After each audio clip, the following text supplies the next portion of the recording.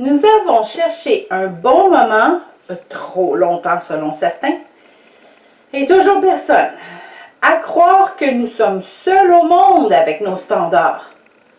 Un prophète dans la Bible a eu le même sentiment, et son histoire peut nous encourager maintenant.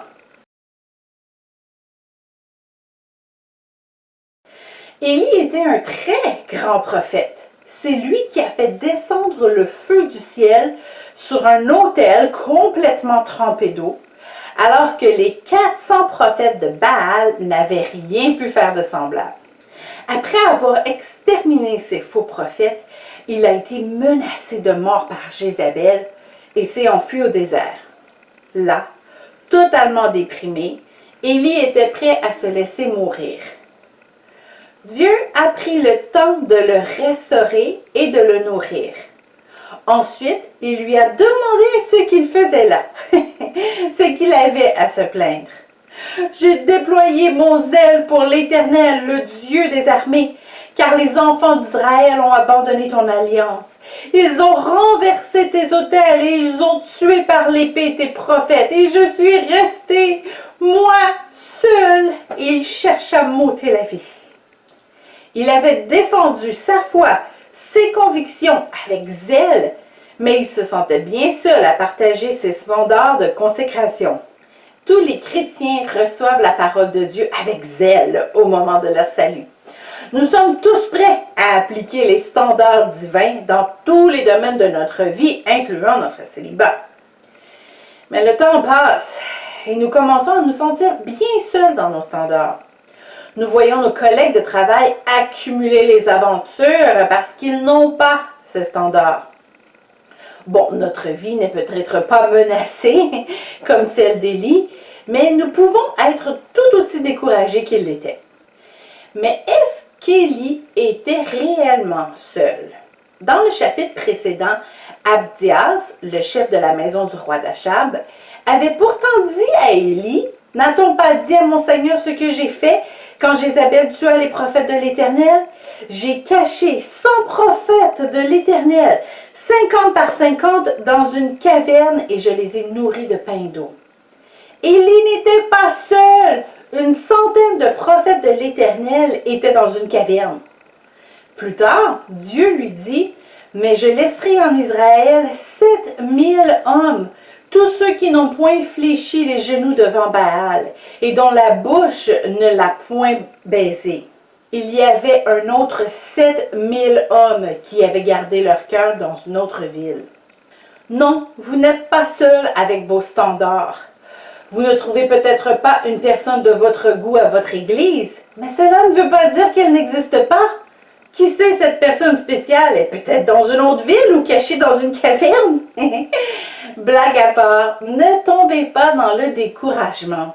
Ou pire, ne décidez pas d'abaisser vos standards pour trouver quelqu'un. Faites comme Élie, prenez une bonne soirée de repos, un bon repas et un bon temps dans la présence de Dieu.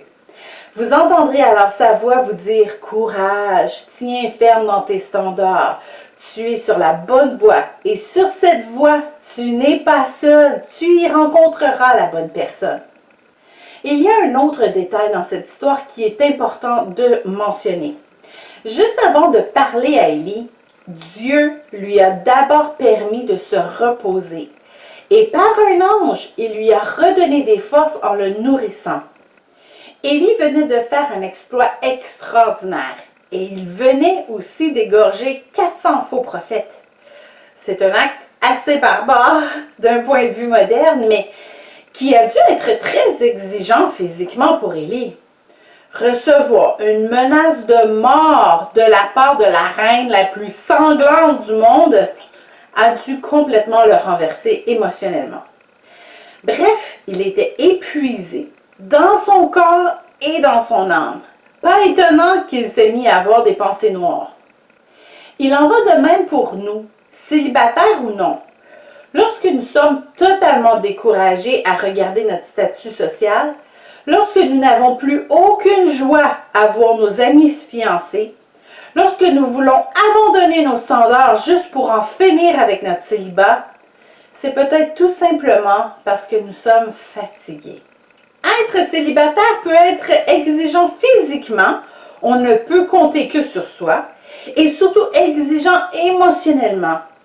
Le découragement peut nous être inspiré par l'ennemi ou il peut tout simplement apparaître parce que nous sommes épuisés. Lorsque le découragement vient, nous pouvons prendre autorité et le refuser. Mais lorsque cela ne semble pas fonctionner, il est temps de prendre congé. Peut-être avez-vous besoin de vacances au travail. Peut-être avez-vous besoin de faire une pause dans vos recherches d'un partenaire. Peut-être êtes-vous même trop occupé à vous donner tout entier au ministère ou à votre famille. Il est bon de s'arrêter par moments et de se reposer. Faites comme Élie. Couchez-vous sous un genêt et laissez un ange vous nourrir. Bon, ok, peut-être pas, mais au moins, cuisinez-vous un bon repas et couchez-vous plus tôt pendant quelques jours. Prenez congé de toutes vos réunions en soirée et prenez même congé du travail si possible et dorlotez-vous un peu. Retrouvez votre force, votre paix, votre joie et ensuite concluez ce temps de repos par une bonne rencontre avec Dieu. Videz votre cœur dans sa présence et ensuite laissez-lui vous encourager, vous donner des solutions. N'est-ce pas ce que Jésus a imposé à ses disciples qui revenaient d'un long voyage d'évangélisation? Jésus leur dit, venez à l'écart dans un lieu désert et reposez-vous un peu, car il y avait beaucoup d'allants et de venants et ils n'avaient même pas le temps de manger.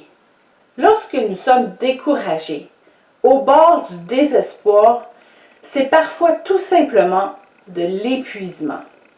Reposez-vous, puis parlez avec Jésus.